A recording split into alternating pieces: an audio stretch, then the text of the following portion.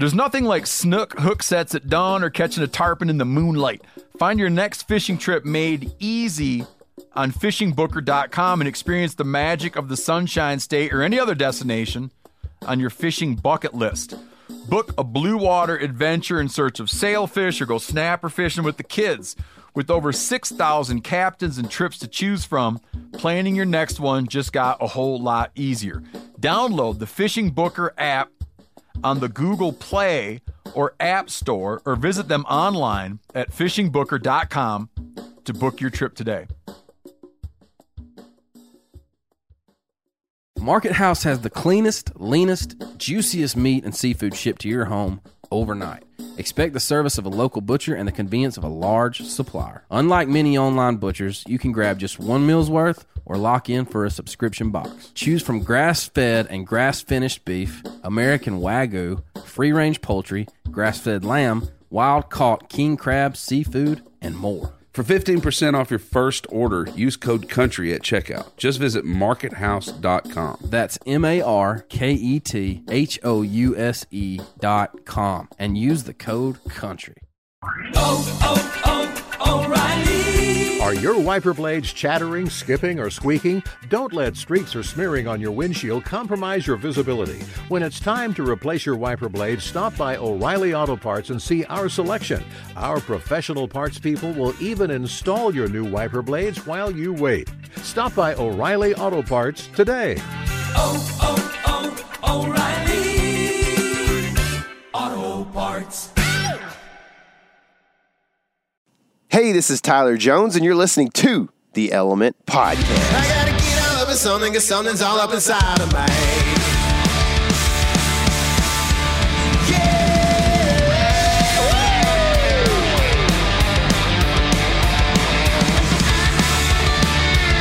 What's happening, all my woods people? It is spring. The birds are beeping. The bees are buzzing. The grass is popping and it's greening.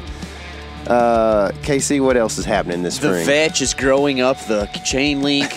That's what I was kind of looking at. These birds are going crazy up in the stuff. Yeah, it's time to fish. We've actually done some fishing. Yeah, we did fishing yesterday. It's good stuff, man. We got away in the afternoon on a beautiful sunny day, which it's not today. I'm surprised. Yeah, I know. It's kind of cloudy, but and got to go chase some of the scaly friends that we have. Yeah. Yeah. These, man, I hate to get off subject, but these feathered friends over here, I kind of been thinking about the whole time. Yeah, that we've been sitting here. I'm like looking at them and I'm like, they're picking up. There's a ton of trash over here, you know, from in this parking lot. And I'm like looking at them and I'm thinking, they keep pulling the trash out and like flying off to their nest. And I'm like, you know what? Maybe trash isn't all bad.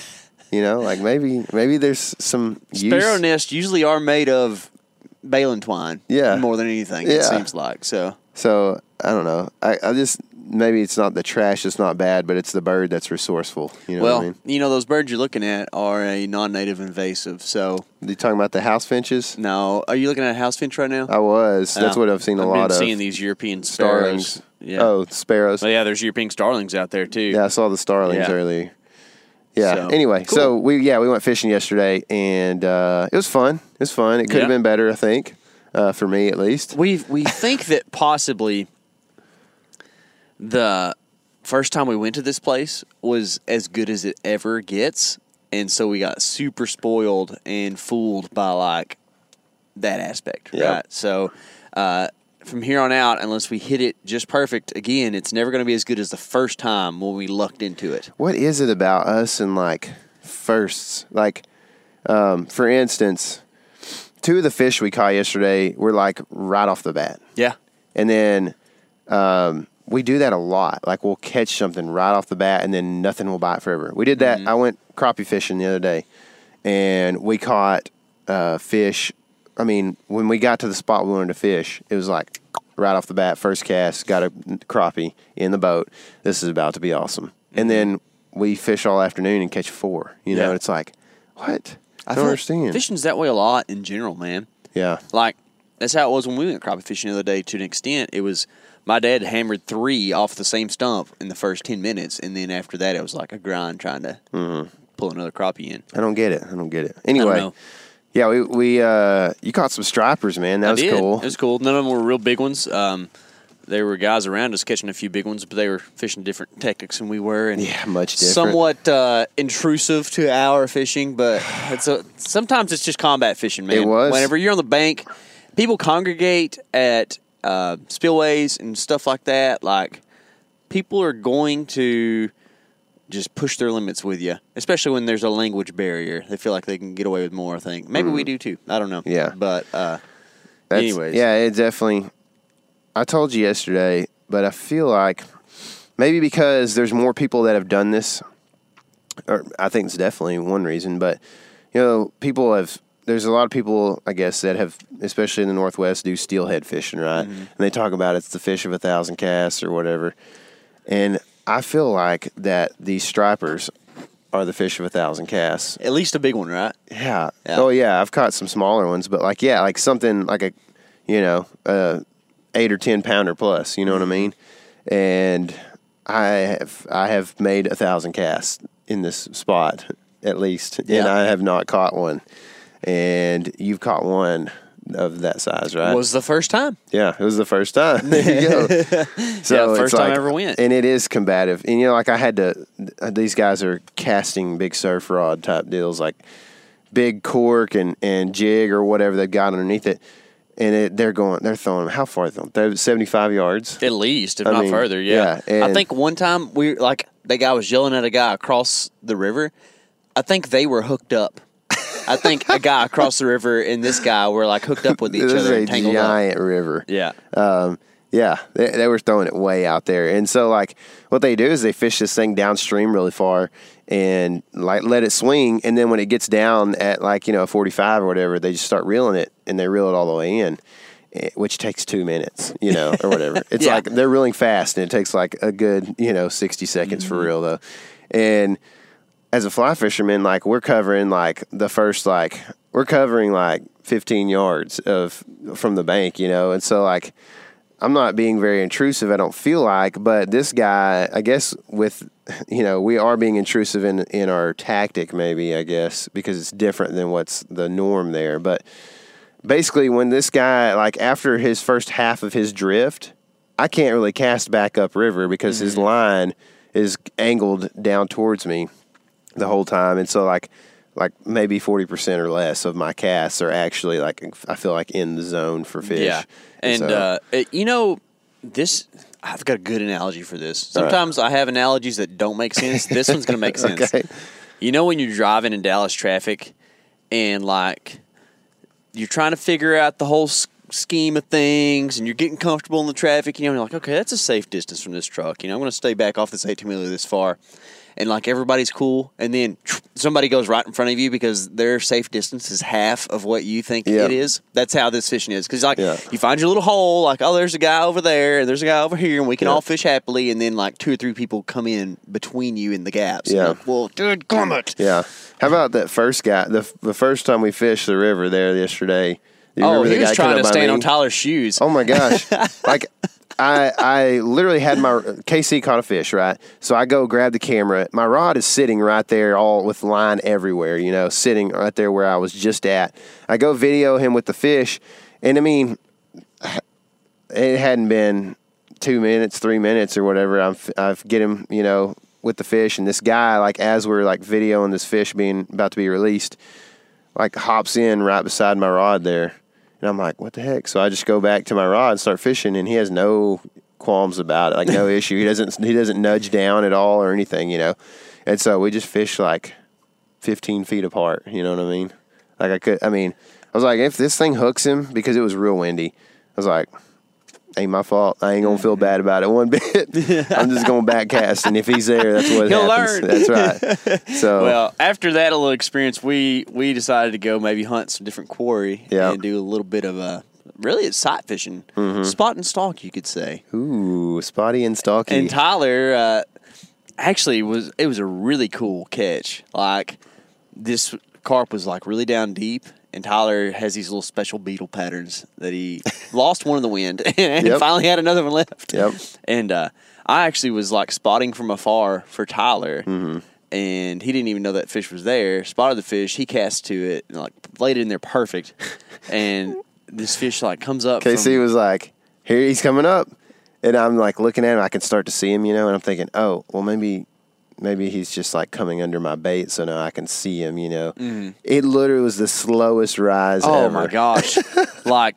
I remember thinking when this fish rose on the fly, I'm like, Tyler's going to miss this fish. Not because you're bad at this, but I knew like that was so slow. He's going to set too early, and you didn't. I was so proud of you when it happened but I just knew it was like, man, that's a slow rise. He's going to set too early. It's going to happen, and it didn't. It worked, and Tyler landed him a nice little carp there. Yeah, it was one of the smaller grass carp we've seen. Yeah, it was. But it was cool. It was he's probably 7 pounds or so, but he was. We've seen some. This beetle pattern I created, and I based off of another pattern that I had seen, and I guess maybe last summer, maybe the summer before, I had been out there by myself in this area and seen a big grass carp, like a 30-pounder out there, and I laid this beetle out in front of him, and he came up and did the same thing, slow sip. I set the hook, and this thing was so huge that I just basically broke on the hook set yesterday, or that time. And that's one thing we have an issue with, is like with so many rocks and concrete around, like you're going to have a freight line, But anyway, yeah, it is a spot and stalk kind of fishing out there. And speaking of spot and stalk, we are talking to a guy about spot and stalk type of hunting today. Trevon Stoltzfus.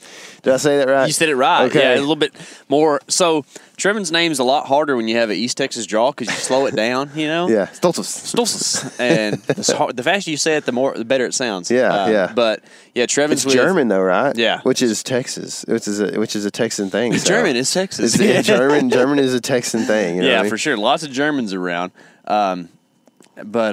Anyways, Trevon is with Outback Outdoors and the Inspired Wild podcast and a plethora of other things. Yep. Had a film in a lot of different film festivals too, but most recently in the Badlands Film Festival that is showcased at the ATA show. A really cool film, a lot different than his normal stuff. It was a film called Adopted, kind of his story with his relationship with his dad. Pretty cool little film. And then they do a lot of hunting from the ground, right? Yeah. Like most of their stuff is what you would call spot and stalk style hunting, and of course they're doing some elk calling and they do some eastern whitetail type stuff every once in a while too. But I think that that is something that we don't do much with eastern style hunting, and I think that we probably shouldn't do it as much as they do.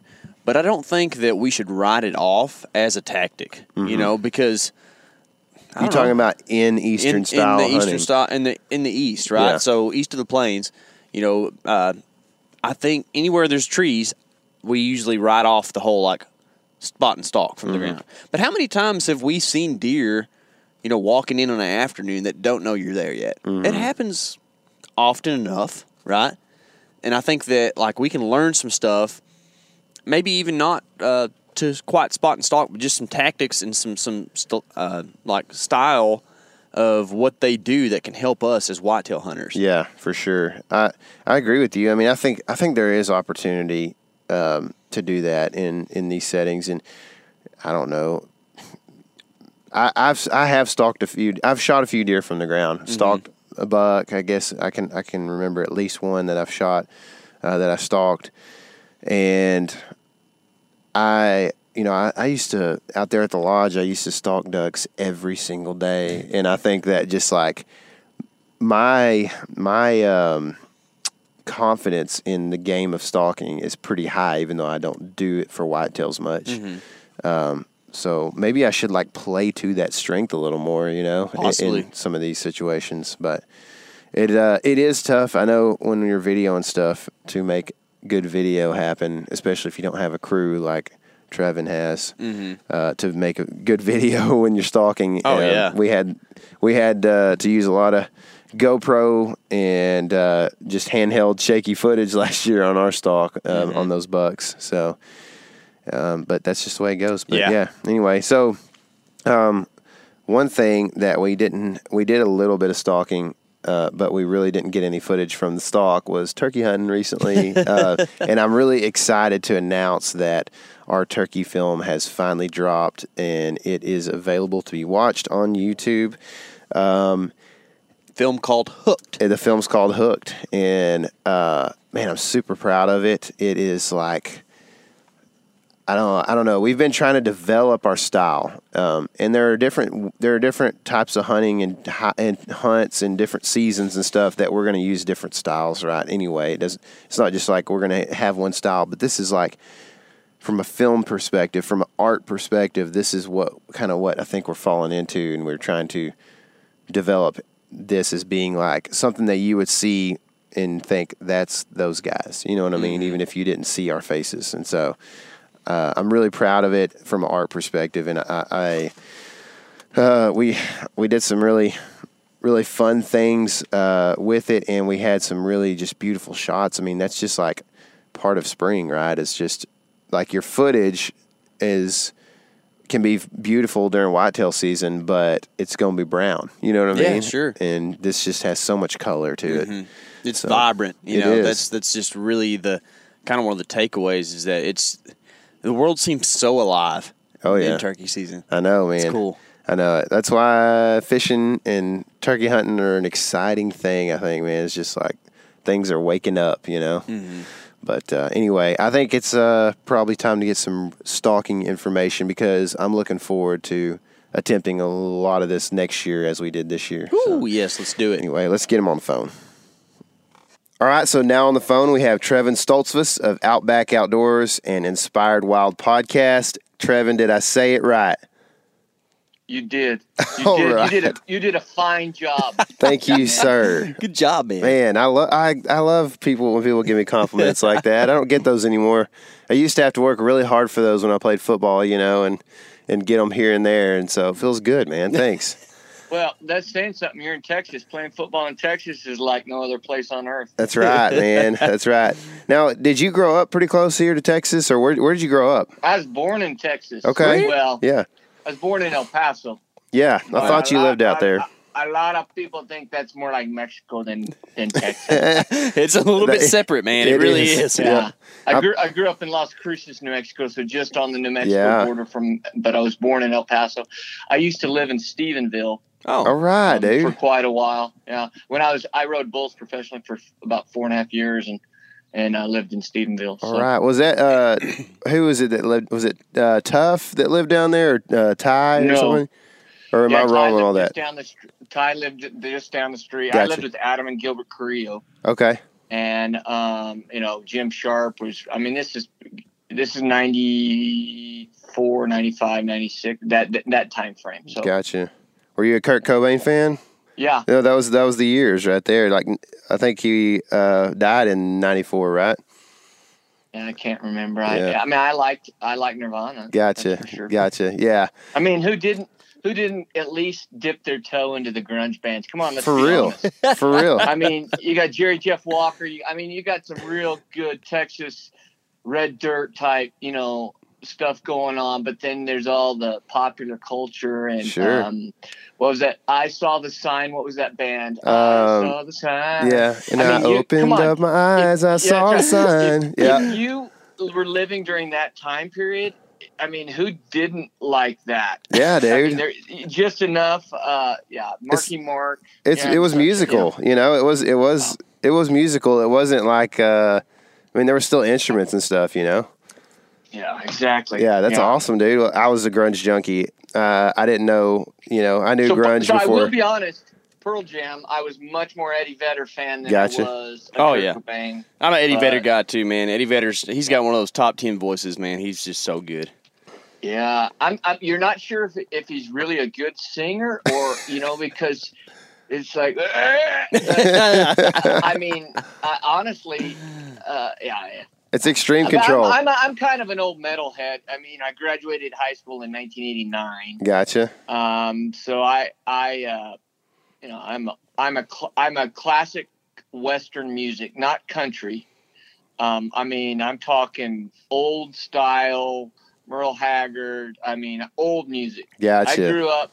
I have fond memories of being on the tractor, and the only we had an AM radio in the tractor, and the only station it always stayed tuned on was a classic country station. And so, Loretta Lynn and Merle Haggard and old Johnny Cash, stuff like that. So I grew up listening a lot to that.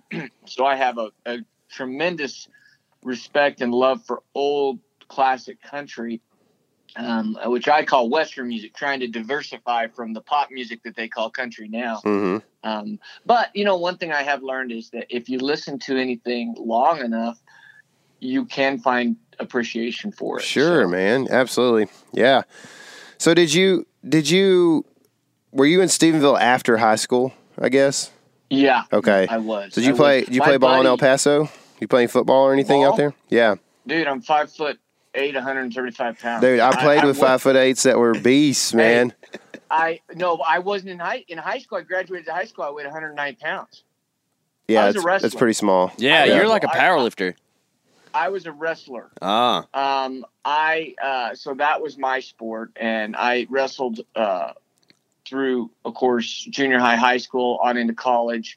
And my junior year in high school, I got the chance to wrestle in the 1988 Olympic World Trials, and went to Brazil and Argentina to wrestle their national teams stuff. So, cool. Wrestling was my sport, but I didn't rodeo in high school. Because of wrestling, and I started rodeoing when I walked away from wrestling. Like literally the weekend after I walked away from wrestling, I said, I'm gonna enter the bronc riding. Yeah. And then I started riding bulls, and so it was the sports that I excelled at were, I did pretty good in soccer, but wrestling was definitely right up my alley. But I came from a wrestling family. My uncle wrestled for Iowa State. My dad wrestled for University of New Mexico. Wow. So cool, man. I had a lot of that in the background. Yes. That's awesome. So pretty driven family, pretty driven guy, I would say. Jumping straight into some rodeo. So what's been going on with you the first quarter of this year or so? The first quarter's been show seasons, and I do a lot of seminars, kind of speaking at different events, and now we are in full swing turkey season. Yeah. So last week I had I actually I hunt with a lot of younger individuals, the youth of America. I love to take kids out and film them. Not that I'm necessarily, they might be with their dad or somebody else, but I just like to film that. Gotcha. We forget as adults that wide-eyed wonder when the sun rises and the woods come alive. And so every time I film a kid, I feel like it takes me back there. So I'm hoping I'm doing the same thing when we're producing our shows and sharing that adventure. I'm hoping we're doing the same thing. So, but I got to do that. Levi Ray, 7-year-old in Missouri, and he's hilarious. And he killed a good tom. And then my daughter was in Colorado, the opener of Colorado. So, man, was there snowbirds up there in Colorado this year? You mean snowbirds as in turkeys in the snow? I feel like everybody had snow on their opener. It seemed like. Well, yeah. I thought. Sorry, I think of snowbirds. As no, not people. people. Go to Phoenix. Yeah, not old people avoiding the snow. Yeah. Yes. A lot of snow. Nebraska opens March 25th, I think it is. So you're usually going to get 1 or 2 snowstorms if you're hunting turkeys in Nebraska. I cannot tell you the number of times I've been sitting in a blind and it's been snowing, and I'm just glad to be in a blind so I'm not getting snowed on. In Nebraska, but Colorado, it's a little bit rarer, or more rare, because of the fact that it does start middle of April. But yeah, the difference is, it snows, but like today it's going to be 70 degrees. Mm-hmm. Ooh, man. So, the birds kind of freak out for a day or two, but then it's not like they get too confused. Yeah. 70's kind of chilly for us right now. Where are you guys out of? I mean, what part of Texas? Northeast Texas, so we're 80 miles east of Dallas. So not really what you think about as Texas, right? It's a lot more of like big trees, rolling hills, and lakes and creeks and stuff like that. So, kind of really more if you've been through northern Louisiana, it's a lot in Arkansas, a lot more like that. Ronnie Kitchen's one of the most craziest bull riders I used to run with. Was out of Louisiana, and I every time I meet somebody from Louisiana, I think of that guy, and I hope he's still alive. That's cool. That's cool, man. Yeah, we live in like a pretty neat cultural area to where, we relate a lot of things back to food. So there's a pretty heavy, Cajun influence, a lot of crawfish, etouffee, gumbo. People cook that stuff around here. And then you've got like of course, the German influence. Just there's a bunch of Germans in Texas, so a lot of stews and meats and stuff like that. And then, of course, you got the Tex-Mex thing going on. So and the like stockyard beef thing going on not far from here too. So like that southwestern kind of thing. So we have a hard time keeping the weight off. I think would be one of the easy things. So it's just a good place to grow up and eat. There's not many 109s around here. You know what I mean? Right. Yeah. So you spend a lot of time in that Nebraska country and Kansas and Colorado, New Mexico. Do you feel like you're drawn to hunt in those areas, or kind of what defines you as a hunter in that aspect? If they have a season open. And you're a tag holder, that you're defined as a hunter. I have to tell me, people ask me, what's your favorite hunt? And I'm like, whatever I have a license for at the time. I used to. I cut my teeth on a little magazine called Eastman's Hunting Journal. I was their first research editor back in the early 2000s, and it was a really heavy Western influence. And if you left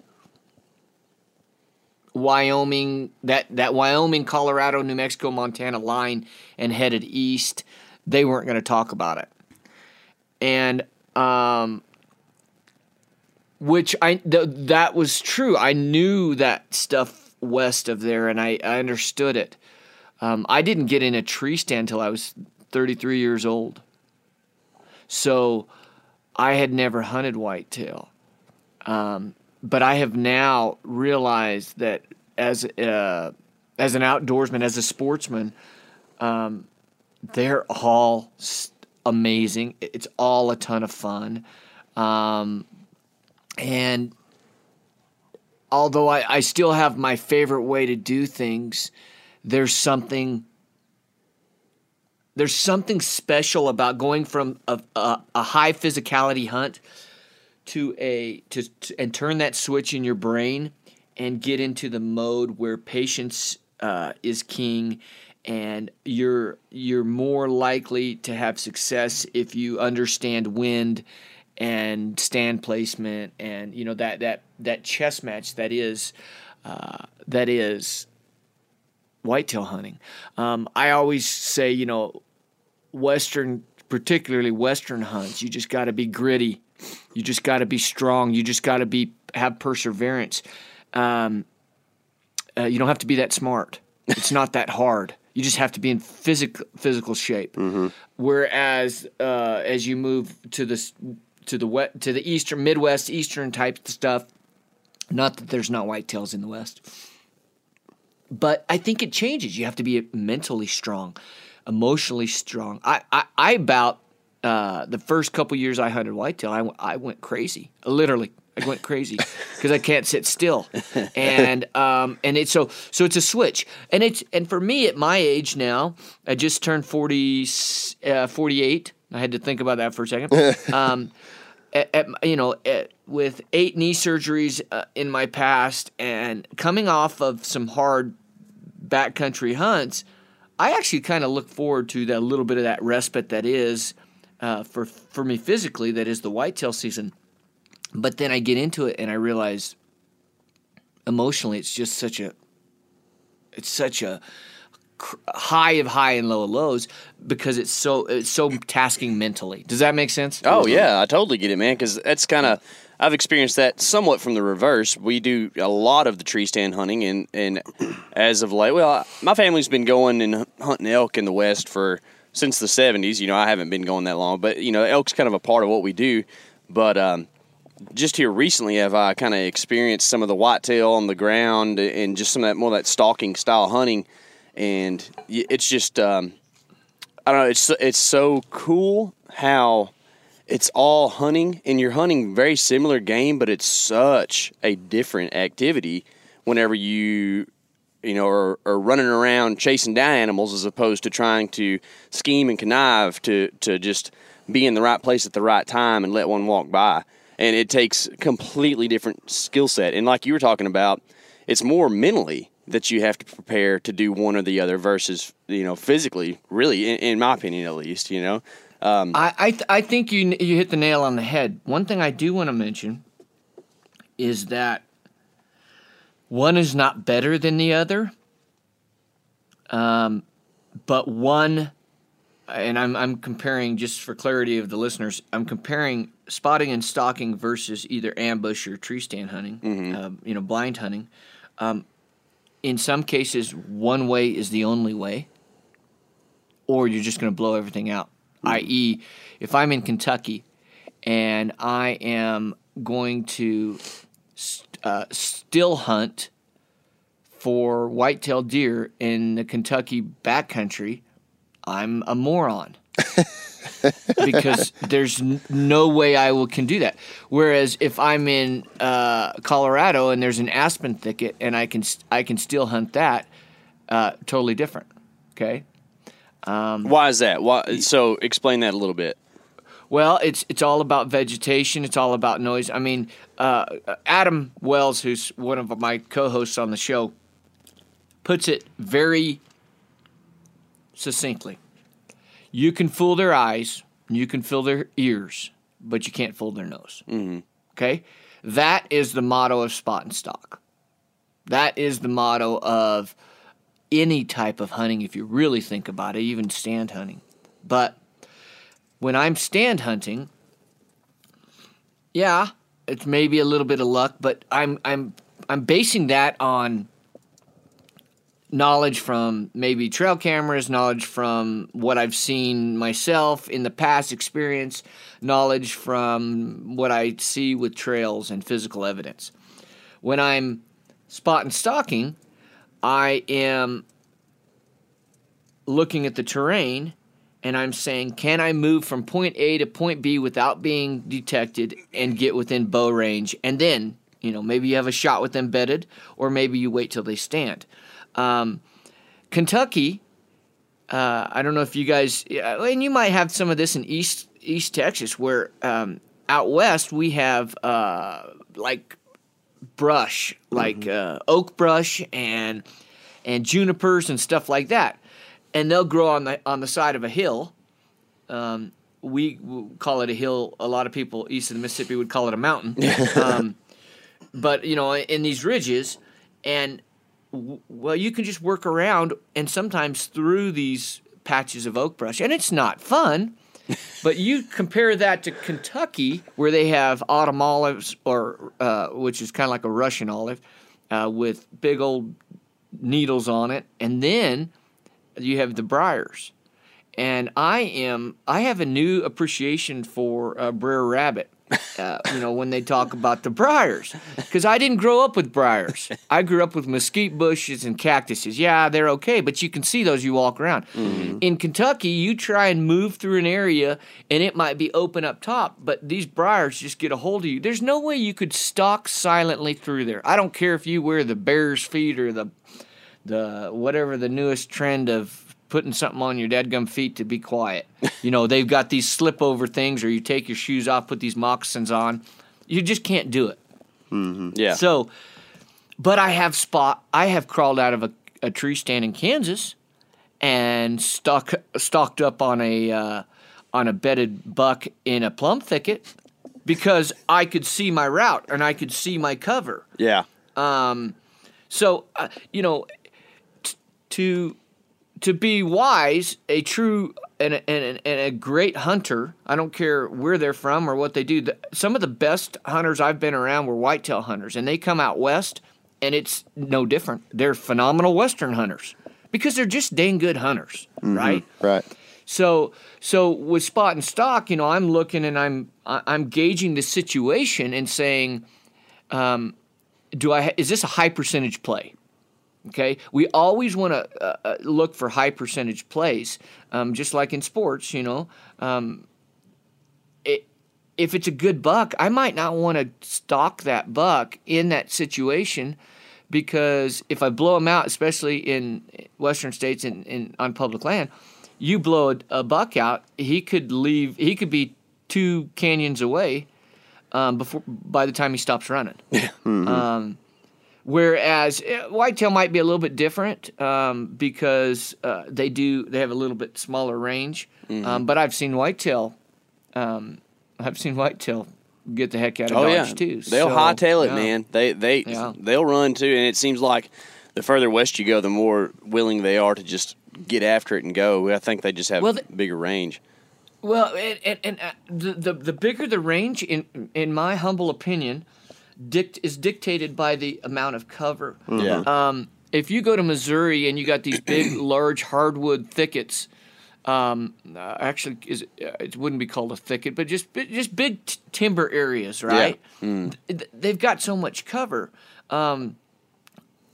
versus some areas in Kansas where it's the plains, man. Yeah, you're going to have some creek bottoms and stuff that are going to have some trees, and maybe you have some windrows planted by a farmer, at some juncture, whatever. But you're going to see that whitetail deer is going to hightail it to a long way away because he's getting to his next cover.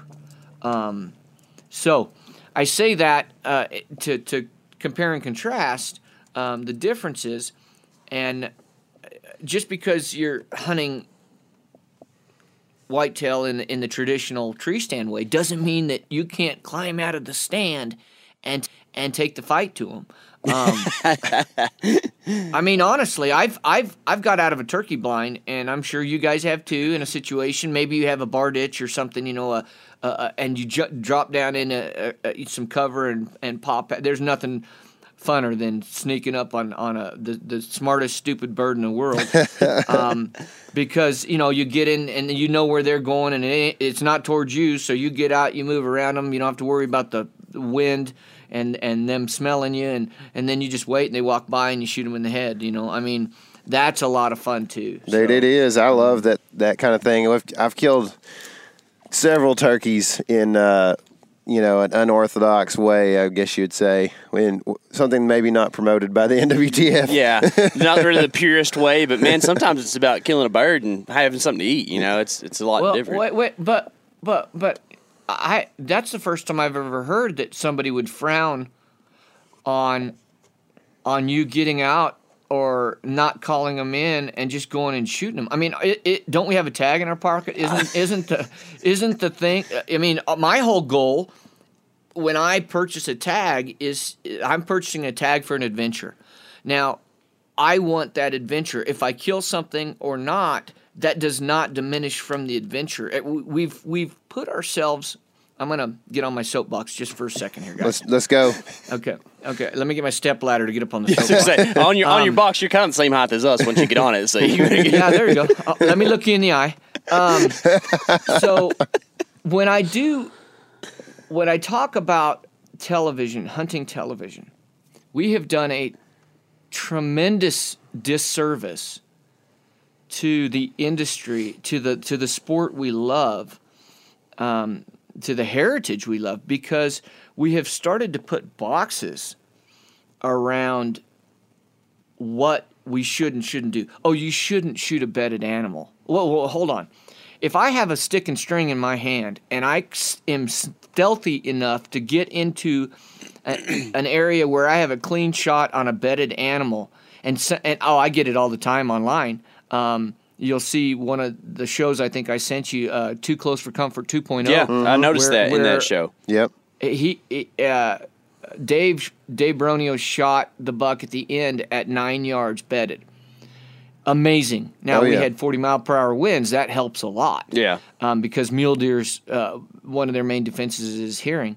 But you don't have to worry about the wind. And he gets up there and boom, that animal couldn't have ducked the string, could he? Because he was laying down. That animal is totally unaware.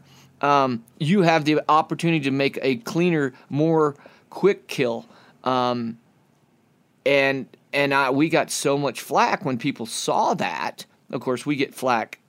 We're always going to get haters. That's just part of it. If you film your stuff, it's just flack is a part of it, man. Yeah. But like this idea of the television industry creating or popularizing hunting, and then all of a sudden now we get, you got your base camp of guys that only want to bugle bulls in. You got your base camp of guys that only want to call a turkey in. That's the only pure way to do it. Whatever. Mm-hmm. But the other thing we've done poorly is we've given them an idea that if you go to Kansas, let's say for example, and you crawl up a tree, 180-inch buck's going to walk by. Yeah, that's not true. No, now it's not. It does happen. You will kill big deer and big elk where there are big deer and big elk. These guys that go and say, I want a 70-inch buck in outside of Ozona, Texas, okay? And you might be holding out for a couple of decades. Because it's just the genetics aren't there. So, but we've portrayed ourselves as a hunter. If you're a good hunter, you're going to go and you're going to crawl up this tree, and this huge buck's going to walk by. Same thing out west. I grew up, cut my teeth on a VHS, which for you guys, VHS used to be a tape. Yeah. You used to put, Yeah, I grew up with those. Dude, I had Whistling Wings, man, on DVD, man, or on VHS. Well, I have a stack of Primos The Truth elk series, right? Yeah, One, those are 2, killer. 3, all those. Okay, every year I'd get it, and I would wear that sucker out. But what that painted a picture is you go out. Now I come to find out later on was the places they're hunting are these amazing properties that do have a ton of elk, and you can get away with a lot of different stuff. But we portray, hey, if you come out west and you squeeze a hoochie mama, then the next thing you know, a big old bull's going to come running, and that's just not reality. Right. I mean, so there's been times I've snuck in on bulls and shot bulls and never made a peep, but then there has been other times when I have called bulls in, and it's quite exciting. Yeah. It's like calling in a turkey, and shooting them in the face at 2 yards. It's kind of fun. Trevon, if there was 8 quail sitting on the ground at 20 yards, I'm putting a shotgun shell downrange real quick before they jump up. You know what I mean? Like, I'm in the same boat as you, man. Quail are one of the tastiest things that run around out there. So I'm not gonna let them jump up so I can shoot 1 or 2. Whereas I could shoot. And I don't want to knock the guy who has the opportunity in an area. Where, they've got tons of opportunities, and so they're holding to a standard where I'm not going to shoot that quail till he flushes. That's fine. That's great, especially if they have dogs, because there's something really magical about working behind a good dog. Yeah. But I think if I were to tell you now, after you've shared that with me and said, well, you shouldn't do that, who am I, unless it's illegal or unsafe, who am I to tell you and manage your ethics? I got to be really careful. That's right, man. I mean, we live in a what people call a bait state. We like to call it, feed or corn feeders. Like we have corn feeders around every corner where we live right here. And, in my opinion, it's a pretty ethical shot when you shoot a doe at a feeder that's eating, as opposed to trying to stop one on a trail in a small hole in the brush and make a shot at it after you've grunted at it and got it, 0 to 100. So yeah, I mean, I used to have a lease down by Sanderson, Texas, in the Big Bend country, and if you didn't run a bait station, you wouldn't see a deer. That's right, dude. Exactly. We're in the same boat. It's the same. Saskatchewan. If you're going bear hunting in the spring in Saskatchewan, and especially in some of that, where you go past Saskatoon 12 hours on a dirt road, you're not going to freaking see a black bear unless you have a bait station. Now, with that being said, I think people also need to realize that take Kansas, for example, that's a baiting state where you can bait. I put corn out in areas, and I'm putting corn out in areas to maintain a travel corridor mainly. Yeah. Because what's going to happen is they've got plenty of feed. It's not an area where, you're really also helping to feed the deer population. Mm-hmm. I'm doing it more for the does to get in a pattern. So then a big mature buck very rarely in daylight is going to just walk out and start feeding on the corn. Right. It just doesn't. But what they're going to do is they're going to come through that area and check the corn for scent. Right. And then they're going to move on to the next one. Mm-hmm. And so it's the same thing as guys putting out scent, or drags or anything like that. So if we start opening that can of worms for dictating what we should and shouldn't do, as long as it's within the laws. Now, in Colorado, you can't bait. So what are you doing? Well, just like in the Rocky Mountains, when I'm hunting elk or whatever, I'm trying to get between where they're feeding and where they're bedding. Mm-hmm. Okay, and I know it's going to put me in a situation. And I have hunted elk in a tree stand above water. What's the difference between water or some type of feed? Yeah, it's a necessity. It is.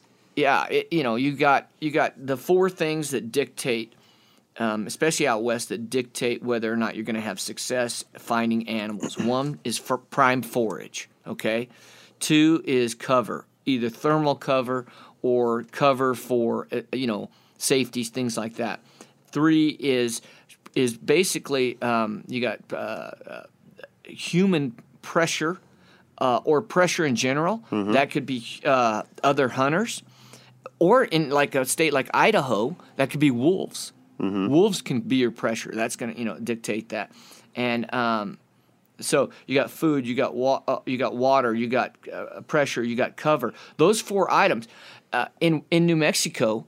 If you're hunting that earlier bow season for elk in Unit 16A, 15, the Gila area, and it's a dry year, water holes are huge because water are like water for elk is like water for cattle. They got to water once a day. Mm-hmm. And where in Colorado it's not as much a limiting factor because of the fact that you're dealing with there's a creek or a spring in almost every drainage. Mm-hmm. Yeah. So if you're sitting on water, you might have something come in.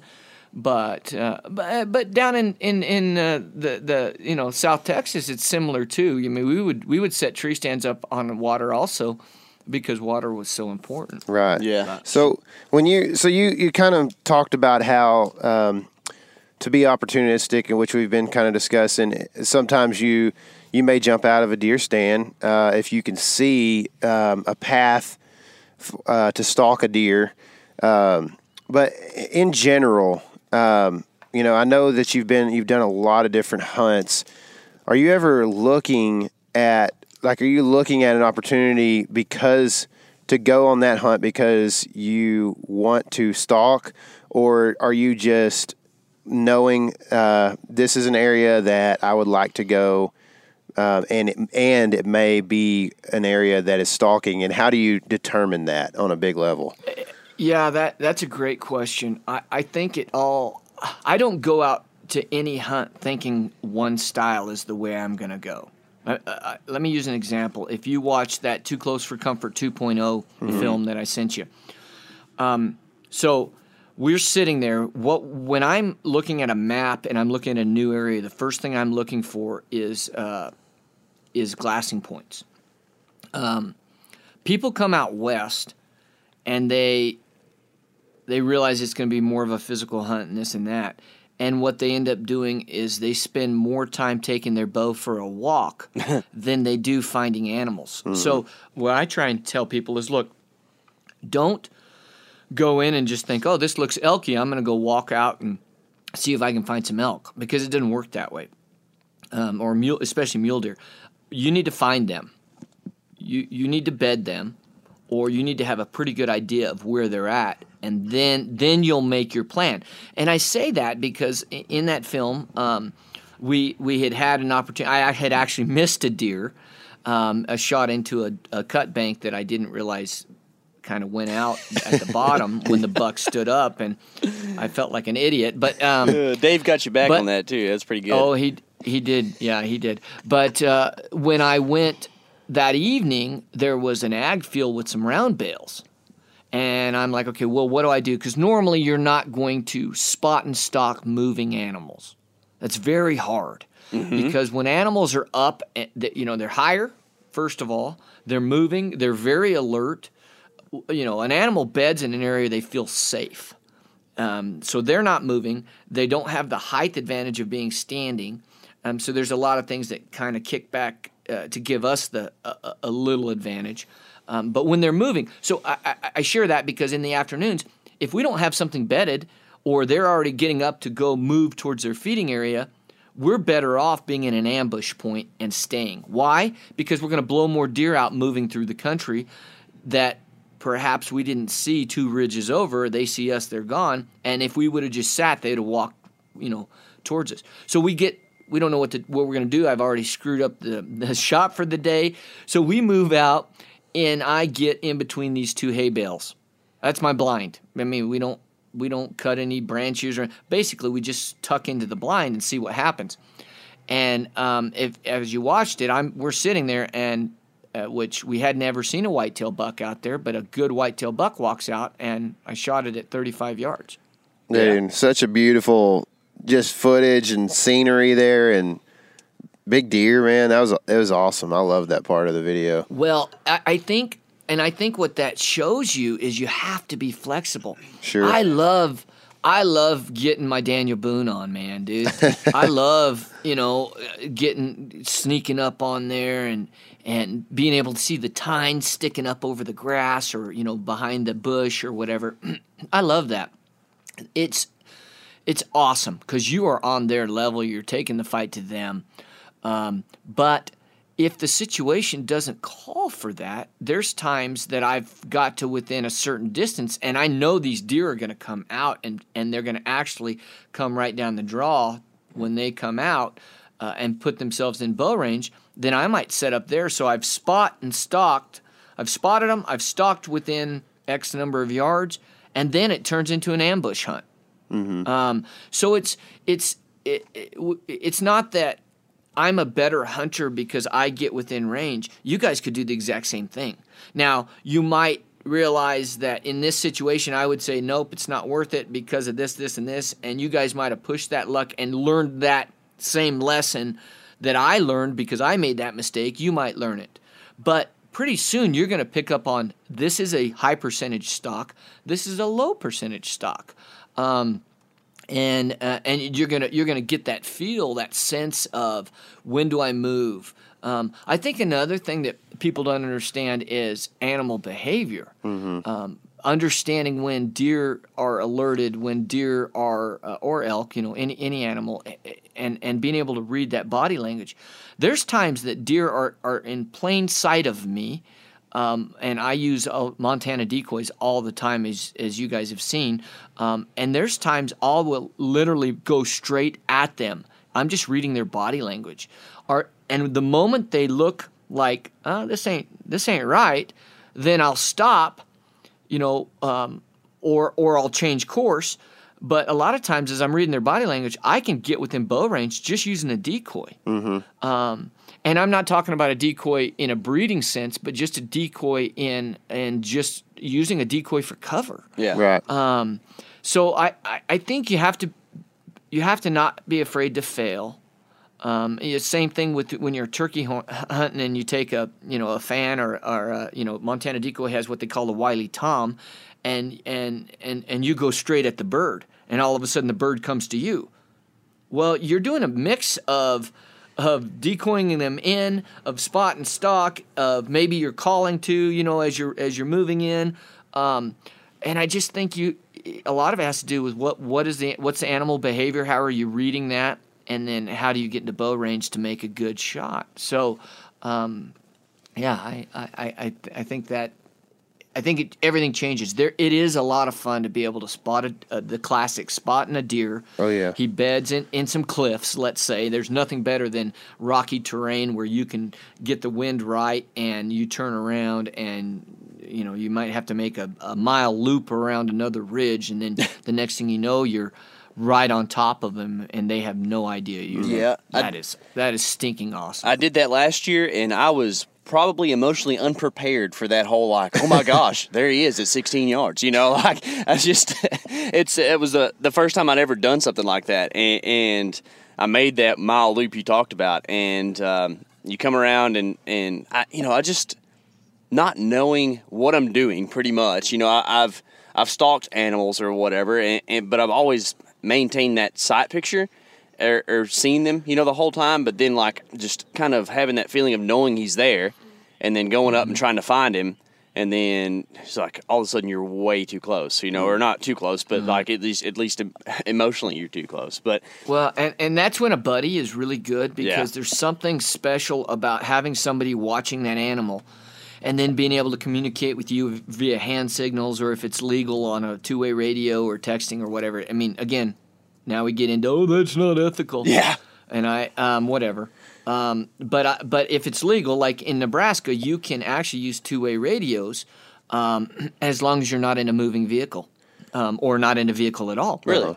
And, so you have to check your regs. But what we'll do is, of course, we've left the vehicles and we've hiked out to these quote-unquote glassing points that we know about, and we're finding deer. But then once we do, we as a team sneak in. We get a camera set up on that deer bedded, and then we have the ability to have the hunter and another cameraman for us, because we film everything, sneak around, and then it's just that peace of mind when you lose sight of the animal that you're going after, knowing that he's still there, and knowing that you can take your time and relax, and because a mule deer, they're funny. A mule deer will bed down, let's say at 9 o'clock. That mule deer is not in his day bed. He's going to bed down for an hour or so, and then he's going to get up and he's going to feed, and then he's going to bed down again, and that's his day bed. So it's very important that you don't move in too fast, okay? Because you want him to be in a situation where if he chooses to get up and he feeds down that bottom and around the corner, now all of a sudden, because of your approach, he catches your wind, right? So it's very important that you allow the animal to put himself in a position where, again, it ups that percentage. And sometimes they'll stand up, they'll feed a little bit and bed right back down, 5 yards from where they bedded the first time. But sometimes I've seen them go 200 yards and then bed back down, and then they're there for the day. Gotcha. So I think understanding the animal behavior is very important. I think sometimes you have to be aggressive, though. Some people are ultra aggressive, which is not a good thing, because patience is a virtue. Sometimes people are too passive, and they're like, I'm not sure. I just don't know. Well, get off the fence, dude. You're either here to hunt or you're not. Yeah. I mean, if you're not going to kill them from here. Yeah. So I think there's a point where you have to risk making a mistake, because you know what it is. What's your heart doing when you're at that buck at 16 yards? It is pounding in your ears. Mm-hmm. Now, as you do it more and more, you get more and more relaxed, and you kind of expect to get to that point, and then you just have to make the shot. Yeah. But that comes with experience and time. Yeah. It's the same reason you want the ball in Michael Jordan's hands with 10 seconds left. You know? Yeah. I have something that I kind of just want to bolster one of your points, and then I have a question, kind of a big question for you. I think the animal behavior thing that you keep kind of coming back to is a huge deal, and obviously the majority of people live in the city, and even a lot of hunters live in cities where you don't have a ton of wildlife contact every day. But I feel like that animal behavior. So, for instance, if you're stalking a mule deer, or for an example personally, if I was stalking a whitetail, which we did a few times last year, back when I was 10 years old, stalking ducks, I can use I mean, I'm sure I'm using things that I've picked up along the way, stalking other animals and observing other animals and how they behave, and especially deer. But just being able to see deer and pass deer, whether they're does or whatever, over the years, seeing how they react to each other and to things that may be coming, a deer that may all of a sudden peek up over the hill 100 yards away. I think that kind of stuff is really important. So I would kind of, just emphasize that, and Casey's really good at this, but just be observant in your daily routine. You know what I mean? Don't get in that nose to the grindstone of business and work and everything else, and not pay attention when a squirrel runs across the road in front of you to how it actually acts, and what it's doing. Look at your dog. Sure, yeah. I mean, you sneak up on your dog. Look at the dog, his behavior, even though he knows you and you're not a threat. Look at that dog and the way that dog responds when he's lazily laying there in the sun, and then the difference when somebody drives up. His head pops up, his ears go up, he looks, then he stands, then he runs to investigate. Yep. I mean, you see all of these traits. Well, animals do the same thing. Turkeys do the same thing. What happens when a turkey is alarmed? You hear the dreaded putt, right? A doe catches your wind, and what happens? She snorts, she stamps. These are all signals.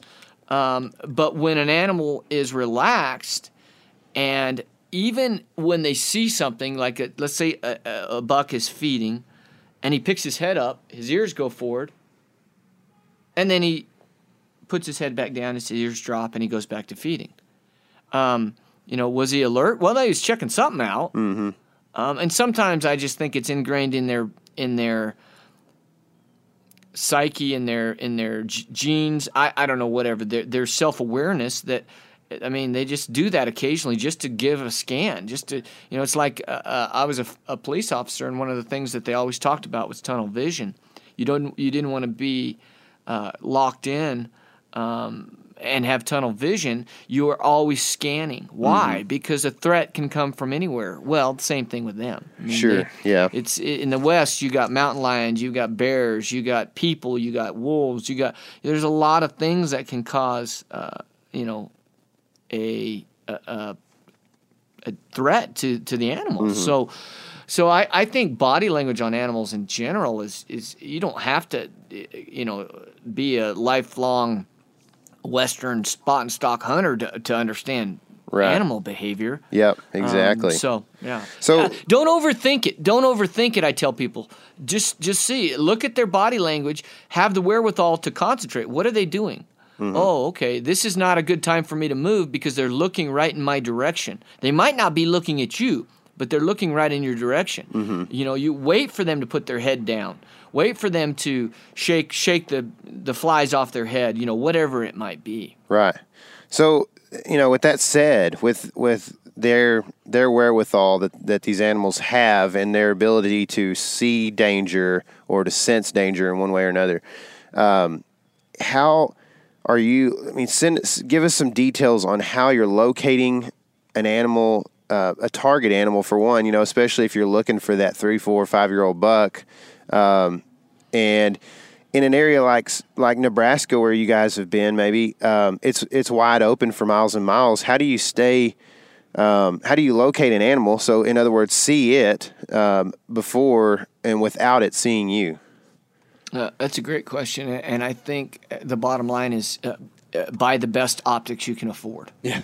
Okay. I again, going back to my point of people coming out west and taking their bow for a walk, don't put the miles on your boots. Put the miles on your eyeballs. Okay, get the glass, and I can go into that. I mean, I carry 10x40s on my chest. I have 15s, bino in my pack, and then I have a spotting scope. So what I start out with is when I get to my glassing point, I pop out my tripod.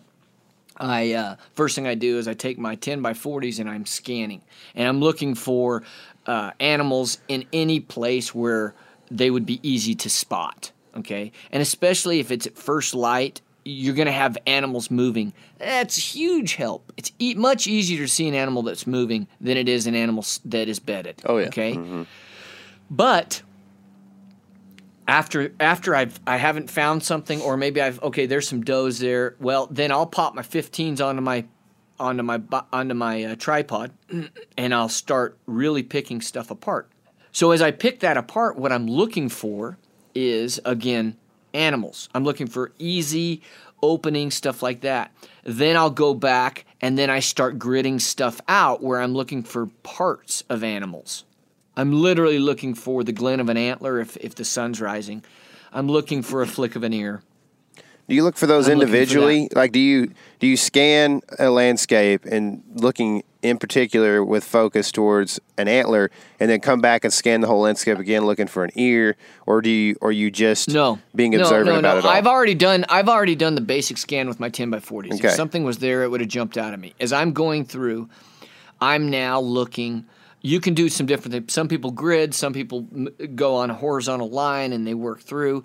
I tend to work left to right in what I can see, and I'll pick an area and I'm gonna look at. Let's say you have a draw coming out, and I got a little bit of vegetation and some brush and maybe some junipers or whatever. Right, I'm gonna start looking through that. I'm gonna start picking apart those clumps, and I'm looking for. And this time I'm looking, of course, if an animal is there or steps out, I'm going to see it because of the movement. But I'm also looking for the bits and pieces at that time. And then when I find something, then to reassure or to really study, that's when I'll pull out my spotting scope. Mm-hmm. Okay. Which of those do you actually, because I hear that a lot, and I use it to some extent too, like, the flicker of an ear, a tail, a leg, or whatever. But which of those actually usually gives the deer away? Antlers. Yeah. An antler because that associates with movement. Mm-hmm. A flicker of an ear can do anything with movement has. But think about it: if you're to that point where they've already bedded down, you're not going to get the movement you would if they were walking, feeding through an area. Yeah. But what you will get is a turn of the head. Mm-hmm. Okay. The antlers are also going to stick up higher. So in some situations, they're bedded, and all you can see is their antler. Yeah. Mm-hmm. There's been many a time I've seen a stick move, and it wasn't a stick. Mm-hmm. Yeah. You know what I mean? I've literally already looked over that area, and I come back and I see a stick move, and I'm like, what? That's when I pull out the spotting scope, throw that on there, and sure enough, that's a dadgum antler. And honestly, I feel like that's a chink in the armor of deer.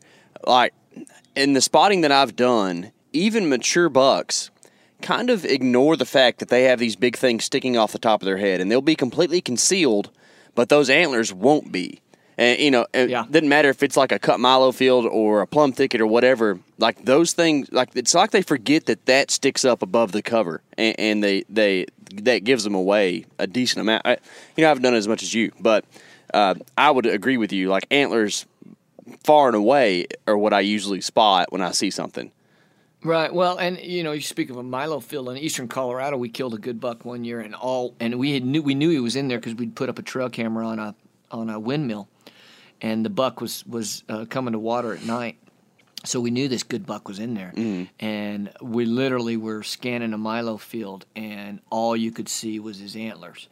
And it's the only reason. We ended up, circling around, getting the wind right, and 4 of us snuck in there and got cameras set up and decoys set up. And then when he stood up, the shooter was 25 yards, and I was actually filming at this juncture because I'd already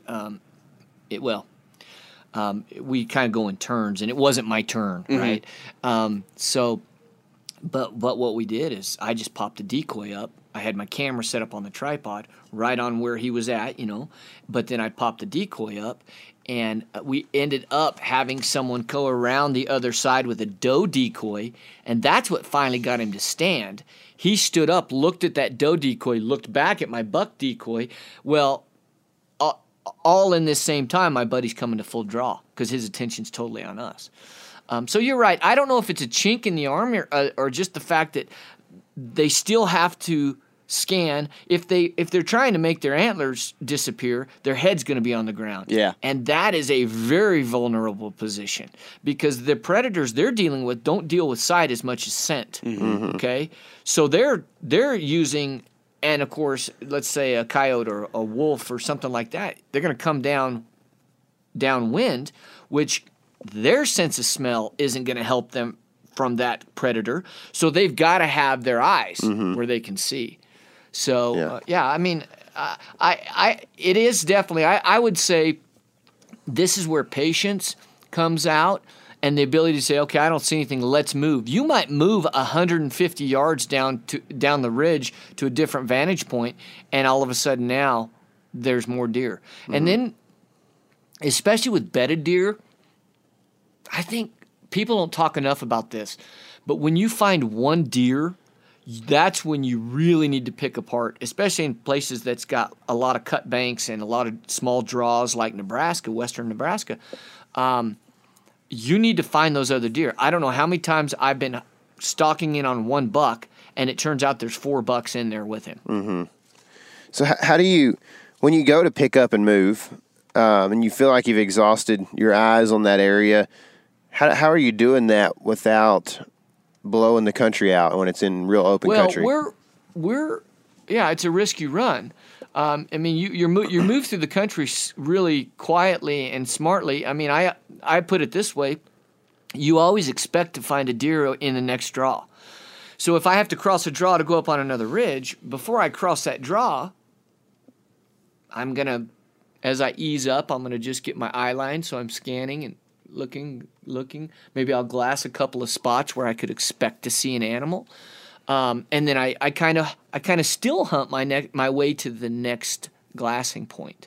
Have you ever, and I've done it time and time again, where you're so focused on glassing 500, 600, 800 yards away, and then when you're done, you look up and there's a freaking deer standing there looking at you at 80 yards. Yeah, or in bow range. Yeah. So I mean that happens. You have to do the scan first.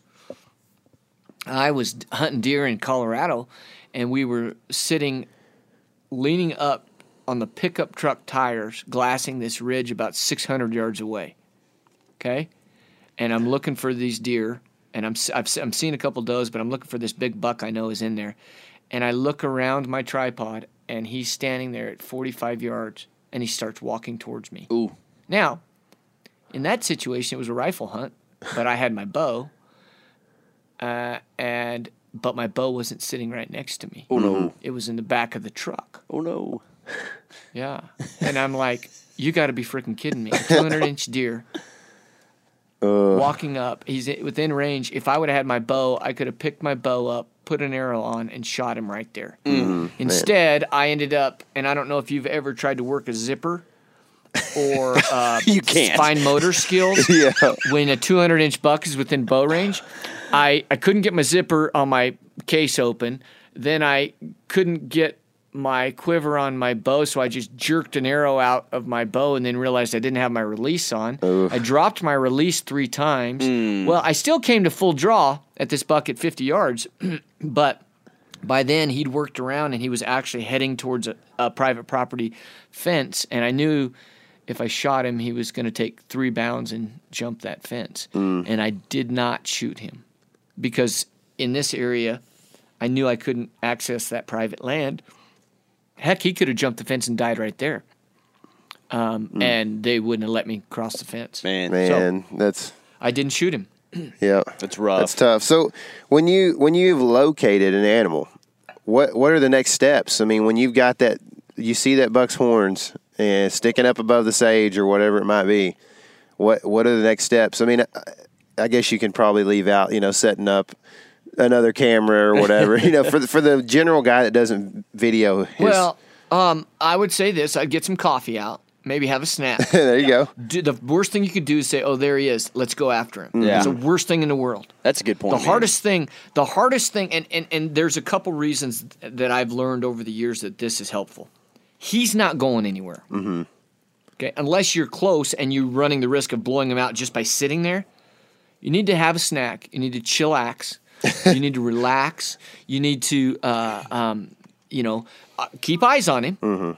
Because if it's 8:30 and he's bedded, there's no way I'm making a move right there. Yeah. Because, and again, I'm honing in on specifics for mule deer. Okay. Yeah. So it might be different for different animals, but I'm going to verify my high percentage play, and that means probably throwing my spotting scope on there and picking apart everywhere around him.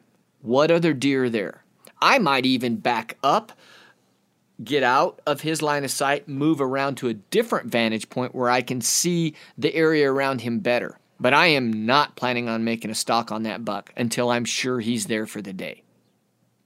Okay? Okay. So once I do that, let's say you have a buddy. We're not filming, but you do have a buddy. You put your buddy up in that great vantage point where he can see a lot of country and all of that stuff, and he watches. You're going to figure out which way the wind is. Use that to your advantage. I will say this. I used to hate hunting in high winds. I used to hate it when it was 25, 30 mile per hour winds. Hated it. I freaking love it now, hunting mule deer over the past 10 years, because I learned I can get away with so much more. Dave, on the film we were talking about, I'm convinced he could have walked up and grabbed that antler of that buck. I am. That's awesome. Because he had the advantage of the wind, and the buck had his head down and was literally asleep. Yeah. So once you get into that position, you start to close. When you're closing, of course, you're going to landmark. The first thing you're doing is you're looking at landmarks. Yeah. Okay. Let's say you don't have any type of communication other than hand signals. You landmark it, and then you determine a signaling system with your buddy. Now, again, your buddy is well out of range of blowing this buck. The last thing you want is, because your buddy's giving you hand signals, he blows the buck out of there. So you have to have some common sense there. I'm going to let you guys take that. We won't go too far into that. Hey, and for us... Can we dive a little bit into the hand signal thing in particular? I don't want you to tell me your specific... I'm going to. Okay, yeah, let's talk about that. I will. I'll tell you exactly what I use. Okay. But one thing for us, we'll get even to within 300-400 yards because we have a big lens. Yeah. And we feel pretty secure about that. So you can even move a little bit closer with your buddy, and then have your buddy behind or a little offset of a bush where he's got his binoculars set up, and you'd be able to see him, and he'd still have some cover from that buck. Right. Now, hand signals. Yes. Once you get to within 100, maybe 80 yards, whatever, and now maybe you're going to have to drop to your hands and knees, okay? It's always good to have that secure. Is he still there? So your buddy's looking at you through his binoculars. You make the hands out kind of like, well, what do you think type of signal, just kind of like, and if the buck has moved, this is going to sound silly, but if the buck is moved, then your buddy will go like no, like hands going back and forth. I'm doing the motion. You can't see me because this is audio, but I'm like no, it's not going to work. Like the field goal was good. Is that kind of exactly okay. Perfect? Thank you. Yeah. Can I borrow that? You got it. You got it. The field goal was no good. He walked away. So now I'm doing the arms like I'm walking away, and then you point in the direction he went. Okay. Okay. Gotcha. So what other signal would you need at that point? Maybe he's still there. You put a big round over your head, put your hands above your head, and make a circle. Okay. And that's okay. Gotcha. All right? Gotcha. Okay. And then if he's sleeping, you do the old two hands and you put your hands on your, like to the side. Right? Tyler did that to me this last year, and I had no clue what was going on because we hadn't discussed that yet. Right, exactly. Without communication, you're lost. So those are the signals we use. Yeah. Now it gets more in depth, and you'll have to figure this out. But what if your buddy says you need to go around?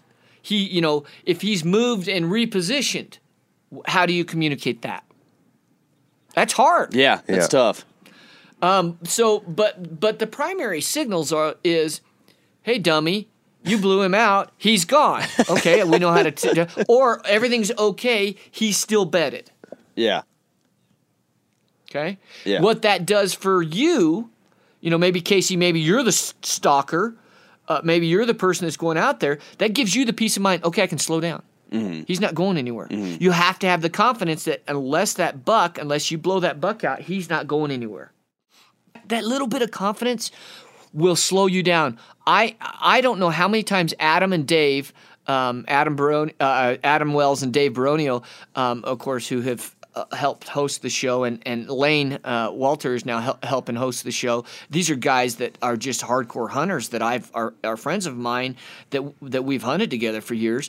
But I can't tell you how many times they've turned and looked at me and said, "Slow down, dude. Freaking slow down," because I'm so excited. I got a lot of energy anyway, but I'm so excited. I'm like, I got to get there. I got to get there right now. Well, the faster you go, the louder you are, and then you move. All you need is 10 seconds to make the shot, right? That's all you need. You just need that magical 10 seconds. But if he's not there when you get there, you'll never have that 10 seconds. So you have to, you get what I'm saying. Yeah, sure, yeah. Yeah, so what if you haven't landmarked the deer perfectly, or you're coming in the wrong spot or whatever? That's the issue I ran into last year. Like I knew, like, in a 1/8 of an acre area of where this deer was, but I couldn't see him at all on the approach until I got to 16 yards. Right, I could see the tips of his antlers. So yeah, you didn't landmark very good. Well, there wasn't any landmarks. That was kind of the issue. That is true. Yeah. If you're in a bunch of nondescript trees or cover like that you do make a good point. That is tough. Yeah. Because you're like, well, I know he's in that clump of trees. Well, if that clump of trees is 80 yards by 50 yards, well, that's tough. Now, what we're talking about is we can literally see this deer. Okay? And if your buddy on the glasses can see the deer, now you're in a situation, I know he's in this area, then you need to be able to communicate somehow. Or I have also seen, guys, I'll be honest, there's a time when you quit communicating and just freaking hunt. Yeah. When you get into that zone, you're like, okay, I'm just going to hunt. And that means, let's say you're on your hands and knees and you take 2 little crawls and you take your binos and you come up very slowly and you raise up on your knees and you glass very slowly. And it takes you an hour to move 20 yards. Right. Yeah. Are there any other hand signals that you would need, maybe? Or does that cover most of what you encounter? That covers most of what you encounter. I mean, that's when it's nice where you have a radio, a earbud in your ear, and the guy can say, okay, do you see the green, do you see the tree that has the broken branch hanging down? Yes, I see that. Okay. And how do you communicate that with hand signals? That's just really tough. And it's also hard if you say, well, I'm going to tell him how many yards he's at. Well, that's ridiculous because when you're looking through glasses, especially 400 or 500 yards away, he might look like he's freaking 10 yards from the deer when he's actually 50 yards from the deer. So it's hard to communicate, you are 50 yards from the deer. Well, the best thing you can say is, okay, if you're in a state that you can't elect digitally or radio or communicate that way, you have to be able to give some direction. I haven't come up with a good close range system other than stop what you're doing, back out, which that's pretty simple. Stop sign, right? You hold your hand up, stop. And then you back away, and then get in a situation where you can say, okay, you need to come from a different area. There's been times where we've backed out. I've come all the way back to my camera guy, And he's like, dude, you were fine, but you've got to get up above that next ledge. Or he's gonna, or your bino guy, your glassing guy, your direction giver, he's seeing something, and you're like, dude, I can't go there. If I go there, I'm gonna be in plain sight of him. I have to go this way, and that's when you just say, I'm gonna hunt. Right, right. I know what I can see. I can see the buck. I have to go this way. Yeah, for sure. Yeah. So let's talk a little bit about that, like last 100 yards, because I feel like all this is stalking, right? First, can we talk about, like, when you're creating a plan, a deer usually, like you said earlier, is looking downwind. So how do you, but there a lot of times it's not straight downwind. So, like, how do you put this plan together of, I'm going to not be seen from his very wide angle of view, and I'm also not going to be smelled? I mean, is it not always possible? You can fool his eyes, you can fool his ears, you can't fool his nose. So everything's based on the wind. I don't care where he's looking. Now, if I can get to a situation where I can have thicker cover, I'm going to use that. I'm going to use my head, right? I'm common sense. Okay. But what happens if he does, which they do all the time, they're in their day bed, they stand up, they switch ends, and they bed right back down. Now, all of a sudden, he's facing the opposite way. Okay, but his nose is only going to pick up the scent that's coming from the wind. Mm-hmm. So you can't get caught up as much on sight as you can on, and that's why I carry a decoy. If he's looking right at me and I'm reading his body language that he's thinking something's not right, I'm popping a decoy up. Even if I stick it in the ground and move around a different angle, if I'm within range, I'm using that freaking decoy. Yeah. Yeah. If I run out of cover, I'm using that decoy. Or I get into range, I can't move anymore. Now my buddy, who was a glasser, is now my decoyer. And he's going to go where he's not winded, of course, but he's going to go in a position where he can run that decoy like it's a deer. La, la, la, la, la, la, la, la, la, la, right? And all of a sudden, I'm just a deer. And it helps if you say that under your breath, too, when you're walking. And you just go up there. And then you'll find what's crazy, and this is where we first learned our confidence in the decoys in it as an effective weapon of going right at them, is we were using them as a distraction in order to get deer to either A, stand so we had a shot, or B, literally just relax. Mm-hmm. We would get, the guy with the decoy would be within freaking bow range. Yeah. And the deer wouldn't stand. On Too Close for Comfort, the very first film, Dave misses a buck at 10 yards. Okay, he's in this little depression. I go, and for that's an exaggeration, probably 20 minutes, I'm 40 yards from that buck going back and forth like the old carnival frickin' duck in the shooting. Beep, beep, beep, beep, beep, beep, back and forth. And the buck just looks at me, never stinking stood up. You know how I finally got him to stand up? Is I said, screw it, I'm going to act like I'm going to walk away, like I don't care about him. And I took that deer like I was walking away and went around the edge. The moment I went around the bottom of that ridge and disappeared out of sight, he stood up to see where I went. Huh. Man, and he was just that aggressive and was concerned with that Dave other was deer. at 10 yards the whole time. Yeah. Okay? Watch that Too Close for Comfort, that first one. Yeah. Okay. At the time, I was shooting a stick bow. And he missed the deer. And it's quite a funny conversation because, well, you saw, if you watched 2.0, we talked about that. Yeah, I watched the first one too. You gave him a real hard time. Yeah. Dude, I was mad. Would be honest. I was mad because he has a friggin' compound bow. He's a good shot, and he screws that up. Should be no reason why he didn't kill that deer. Anyway, he didn't, and he's a moron. Hey,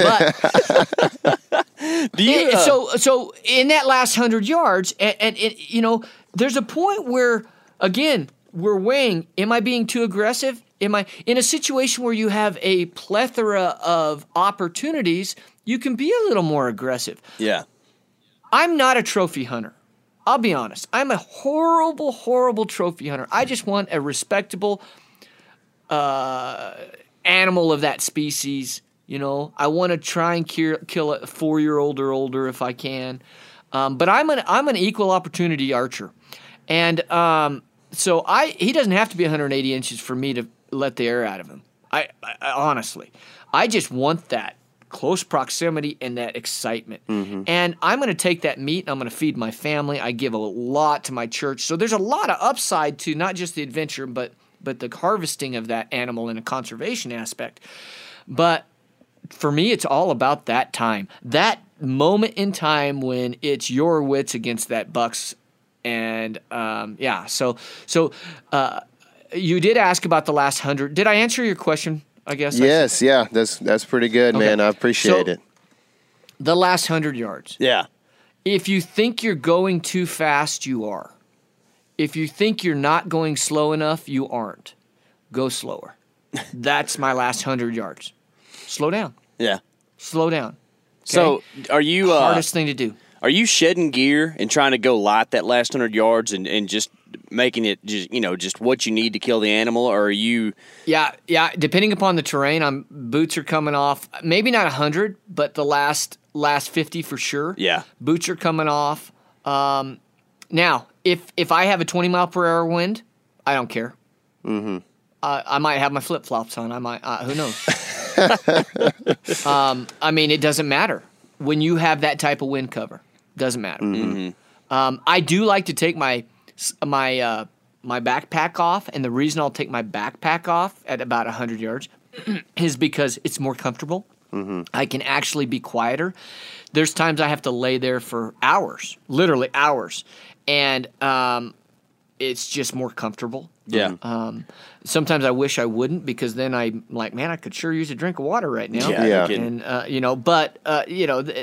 if you can't hang, I just put another chew in and I'm good to go. Yeah. So are you on that kind of deal? You talked about comfort. Do you use like knee pads and stuff like that whenever you're getting tight like that? I do, especially with my bad left knee. I've had 8 knee surgeries, and so I get very uncomfortable sitting. I can't even kneel and sit. You know how people sit on their heels? Yeah. Kneeling. I can't even do that. My leg won't bend that far. Ooh. So yes, that's very important. I either have. I went to Lowe's and bought like tiling knee pads. Like like good knee pads. You got to be careful because some of those are pretty loud. Yeah. Especially when you're dealing with rocks and stuff like that. So you got to get the right kind. But we use Sitka gear, and they do have a knee pad in their pants, and some of their different variety of pants. But in that situation where I have that knee pad, I'll also take a softer, like a volleyball knee pad, and I'll put it underneath. Just because of my bad knees, and so Gotcha. That's for sure.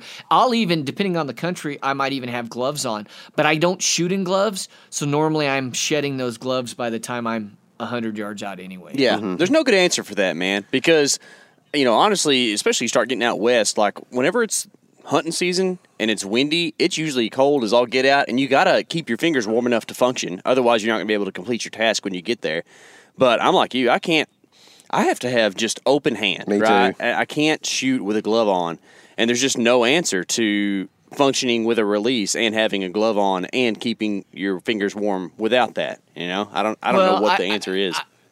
When I went to the muskox hunting, it was 5 degrees to minus 30, and I actually got frostbite on my thumb because of the fact that on my stock, it was like a 2-hour stock, and the steel of my release touching my thumb, I ended up getting frostbite on my thumb, and it was a unique because I couldn't wear gloves, right? So the time I really needed, but then what I would do is I kept switching hands, and I'd put one hand in my pocket, right, and then I'd hold my bow with the other and switch it back and forth.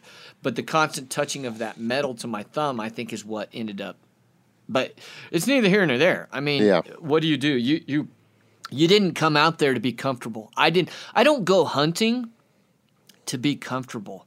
I go hunting to have an adventure and to push myself. Yeah. And all that is, I'm not tough. I'm not the best shot. I'm not the best hunter. It's a switch in your mind, and we all have it. If you were an athlete, that's where you just go, man, this hurts. but I don't care. Yeah. And that's that switch you have to make, and that's the difference between the 10%ers. There's 10% of hunters that kill 90% of the game. Why is that? They flip that switch and they do what needs to be done consistently to get it done. And so I think as more and more info comes out, I think more and more people are going to become successful. I actually seen that. You see it in the success ratio especially with archery equipment over the years. People are learning. People are getting better at this true art, this learned experience that's played out in the field as you make decisions, fieldcraft. So is it cold? Yeah, it's cold. But you know what? I can be warm when I crawl back in my sleeping bag at night, and I'll warm back up. Yeah. So here's one thing for listeners who I'm having a problem balancing out my being uncomfortable and but yet wanting to hunt, is think back to all those times when you were in your office or at your house or whatever, and all the hours you spent dreaming about that moment. I spend thousands of hours for minutes of time of actually doing it. Okay? Mm-hmm. If I can put myself back into that office where I'm sitting there wishing I was out in the field and realize I am in the field and change my freaking attitude, boom, I'll flip that switch. Mm-hmm. Now I'm in kill mode. Okay? Yep. Don't allow the experience or the uncomfortableness of the experience for you to miss out on the experience. And I'm not saying you got to be Rambo. I'm not saying you got to freaking, you don't got to be Cameron Haynes and freaking run 200 milers. Come on. I'm glad you said that because I can't. God bless Cam. I ran camera for him when I was at the Eastmans, and I've been at his house. I feel like I know him. We're not close, but the guy has earned everything he's got. I don't know a guy who works harder. But you don't have to do that to be successful, guys. You don't have to be in tip-top shape. One thing I will say is, and you guys back me up on this, when you were an athlete, the better shape you were in, the better mental state you were in. Is that correct? Oh, yeah, because you don't have to think about being tired. Yep. Right. So the mind follows the body. If the body is in better shape, the mind's in better shape. Your body's not. You don't have to worry about your body failing you. It just builds on itself. Okay.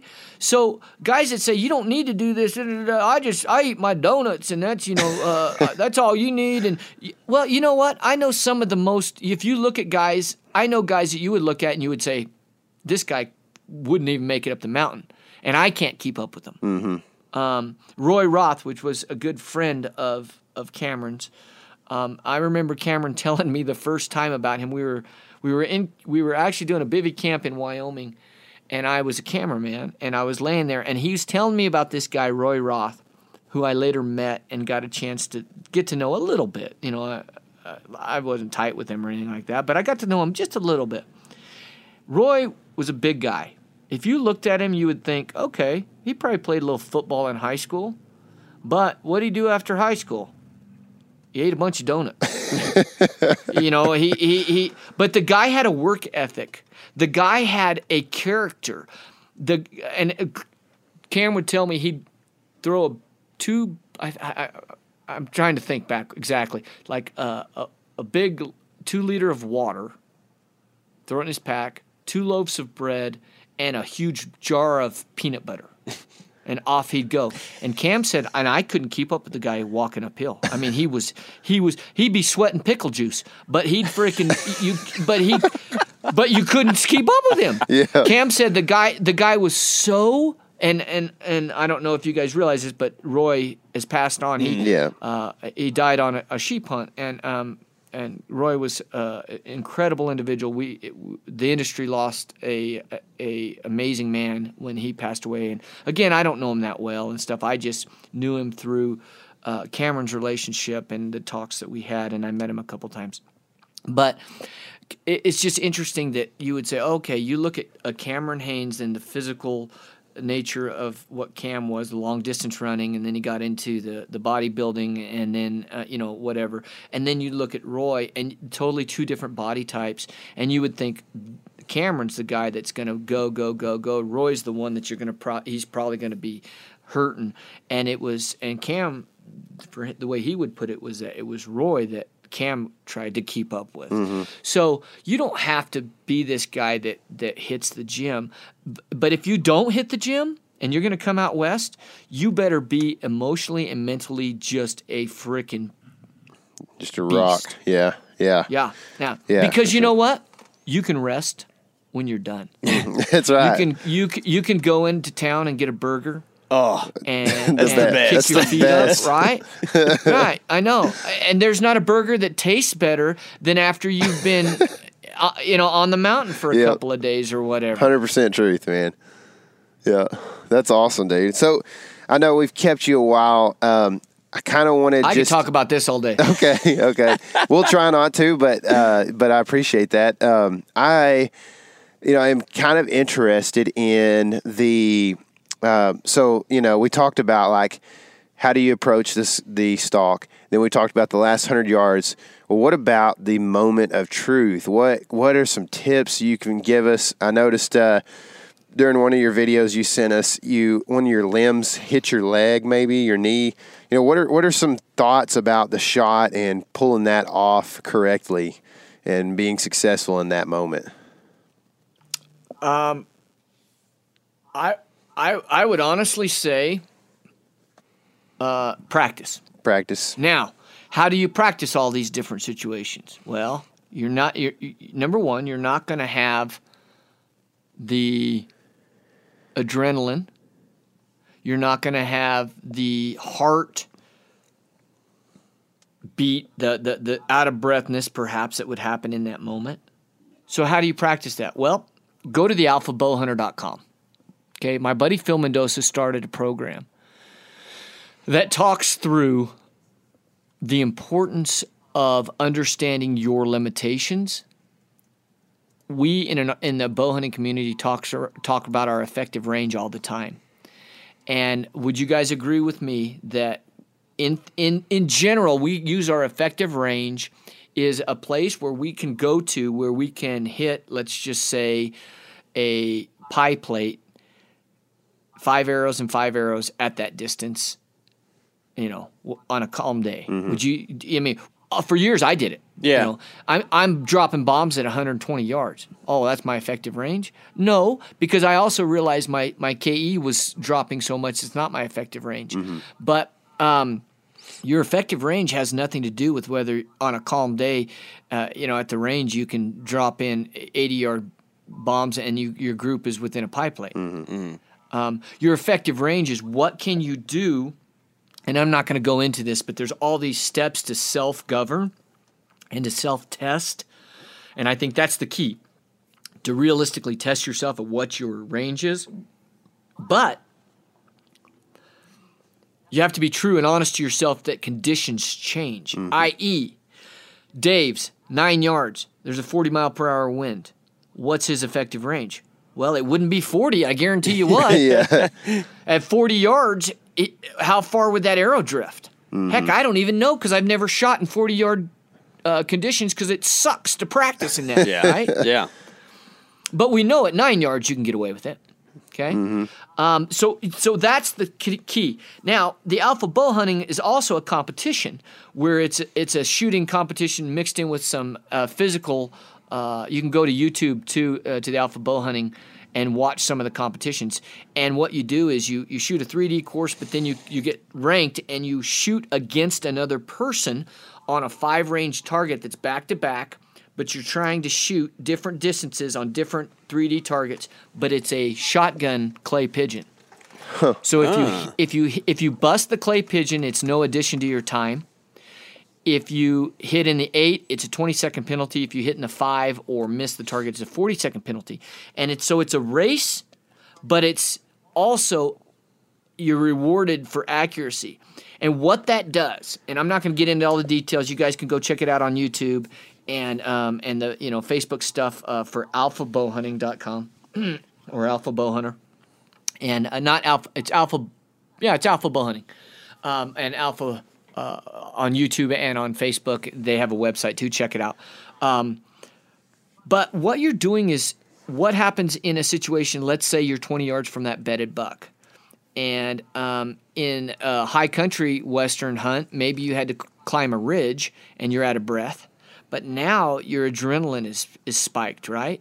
So we're putting ourselves in a condition where we're a little out of breath because we have to carry these sandbags and drag this sled and do a couple of small. It's not a freaking CrossFit competition, guys. Yeah. It's not like Train to Hunt. Train to Hunt is a really hardcore kind of CrossFit meets bow hunting, which I think is a great thing, and I used to do it all the time. I love the competition. It's really hard on my knees to pack out. They do a race kind of with a meat pack, and I just can't do it. My knees are just too bad to go and race with 80 pounds on my back. So, but it puts you in that exact position where you have to make an 18-yard shot. You have to make a 22-yard shot. You have to, and the whole time you're elevated, your heart is getting elevated, and your adrenaline is spiked. Why? Because you're competing against another guy over there. Right? It's the only way I've ever been able to put myself close to that exact same moment before I make that shot. Yeah. Okay? So with the combination of all of this, I'm testing myself, and then I know under these conditions what my limitations are. The bottom line is you don't know how you're going to react till you get there. And the killers are going to kill. And the guys that they don't have it, and not that they can't get it, but they don't have it at that. They can't keep themselves composed. They're gonna miss.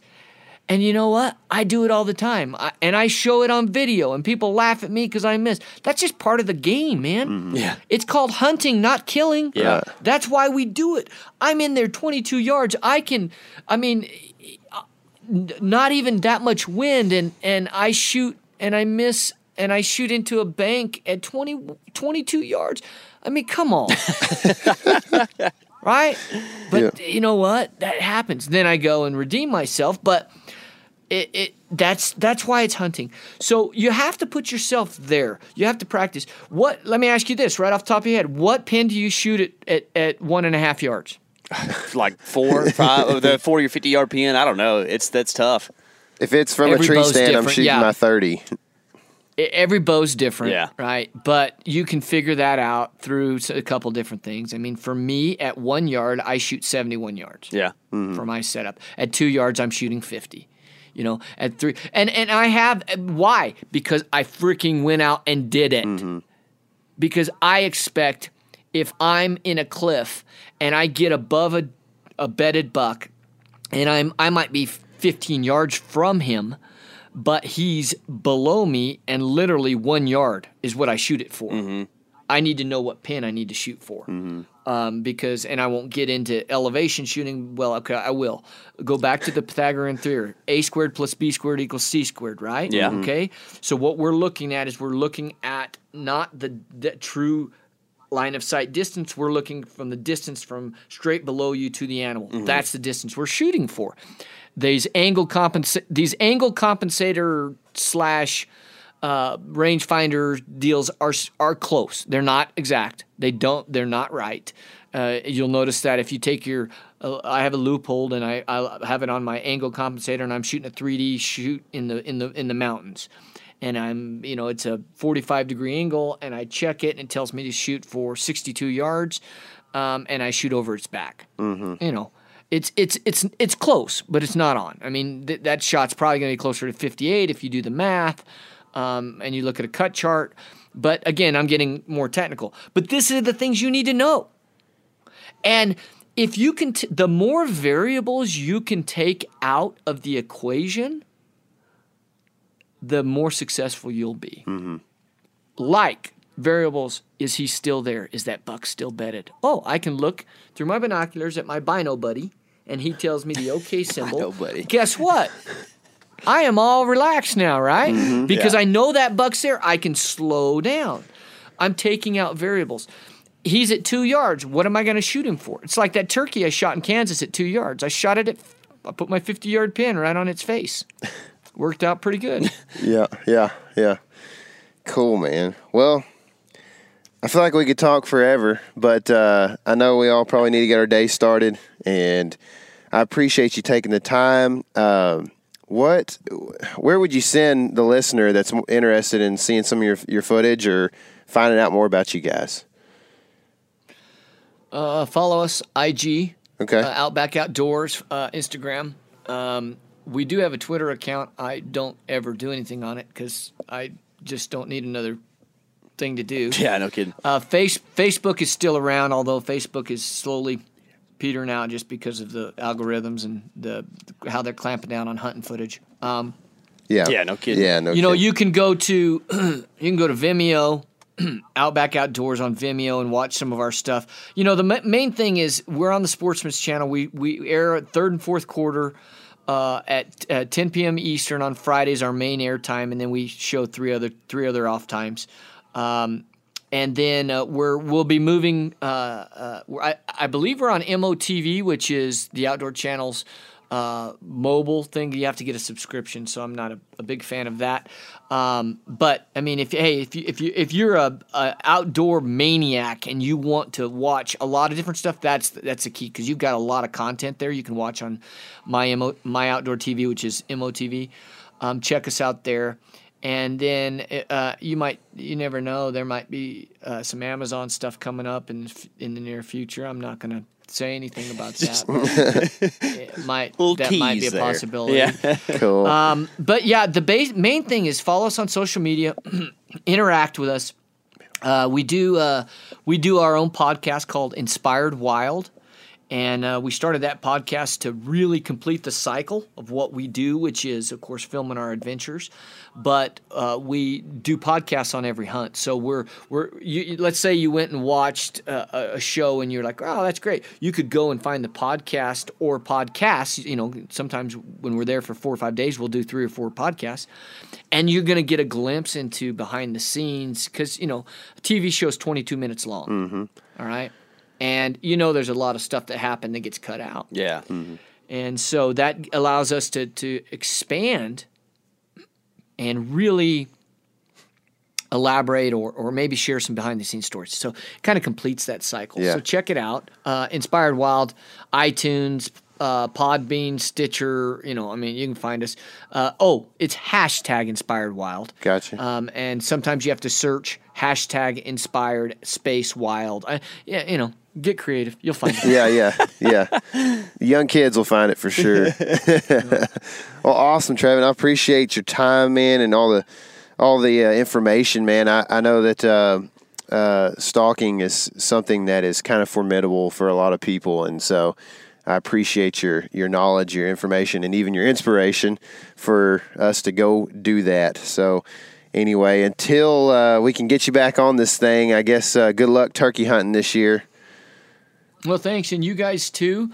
And stay in touch. Feel free to reach out to me if you guys have any questions, the listeners have any questions, anything more. A lot of what I have to share is life experience. I promise you, I won't just make up stuff. If I don't know, I'll tell you. Yeah. But some of it is just learning through trial and error. I mean, honestly. Your style might differ from mine. It doesn't make your style wrong. Mm-hmm. Yeah. Mm-hmm. Gotcha. So that's cool. We can all learn from each other too, man, on that kind of stuff, And just because something's my style and your style doesn't mean we can learn a little bit from each other, and maybe it'll help us be a little bit more successful in the future. Mm-hmm.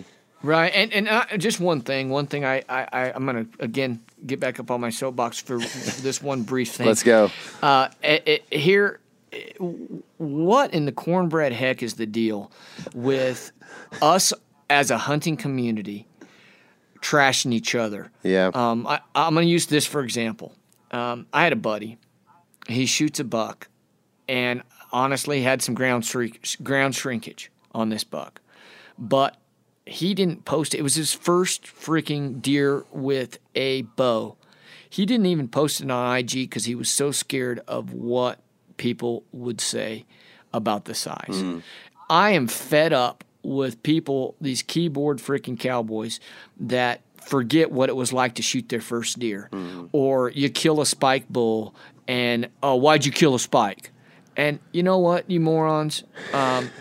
I quit. Just quit. Yeah. Just stop. Let's embrace everybody's success and be happy for whatever success people have, instead of getting into this freaking junior high measuring contest. And I'm not going to say what it's measuring, but where we're comparing inches of antler to the amount of adventure we have. Right. Yeah. Let's embrace each other. Let's support each other. This industry is divided because, well, let's just be honest. We're failed humans, and we live selfish lives.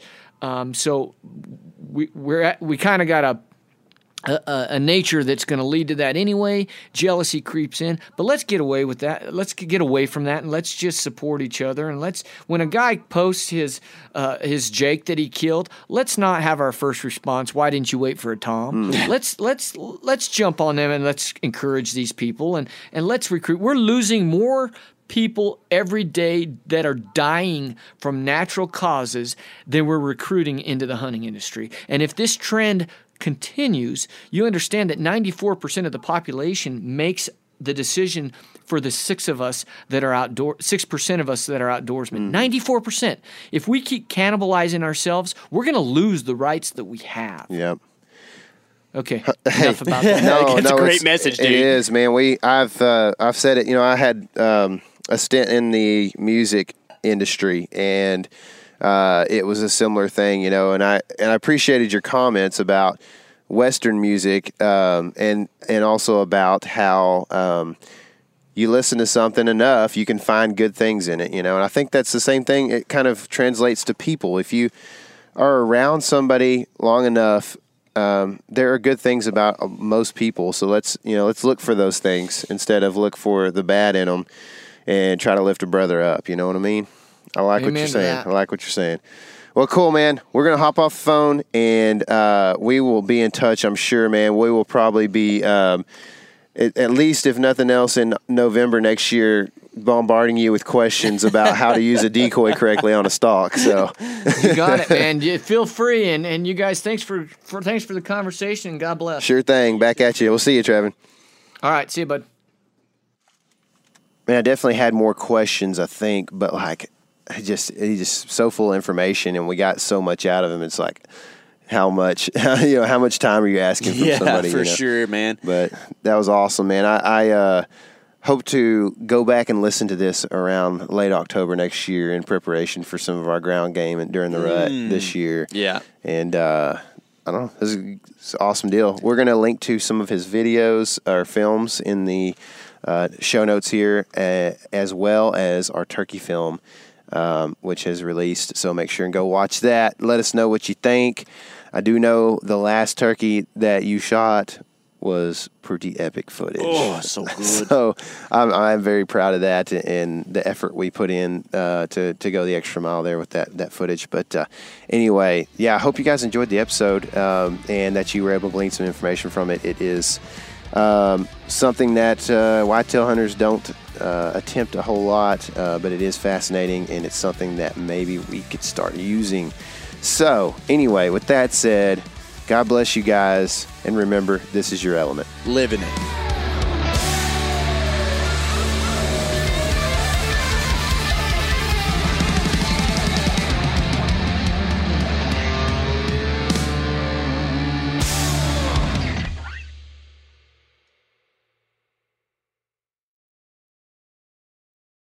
Market House has the cleanest, leanest, juiciest meat and seafood shipped to your home overnight. Expect the service of a local butcher and the convenience of a large supplier. Unlike many online butchers, you can grab just one meal's worth or lock in for a subscription box. Choose from grass-fed and grass-finished beef, American Wagyu, free-range poultry, grass-fed lamb, wild-caught king crab, seafood, and more. For 15% off your first order, use code COUNTRY at checkout. Just visit markethouse.com. That's markethouse.com and use the code COUNTRY. You ever get that feeling the walls closing in, the concrete jungle suffocating you? You crave some wide open spaces, the chance to connect with nature, maybe in a spot all your own. Well, head over to land.com. They've got ranches, forests, mountains, streams, you name it. Search by acreage. You can search by location. You can search by the kind of hunting and fishing you're dreaming of. Land.com. It is where the adventure begins.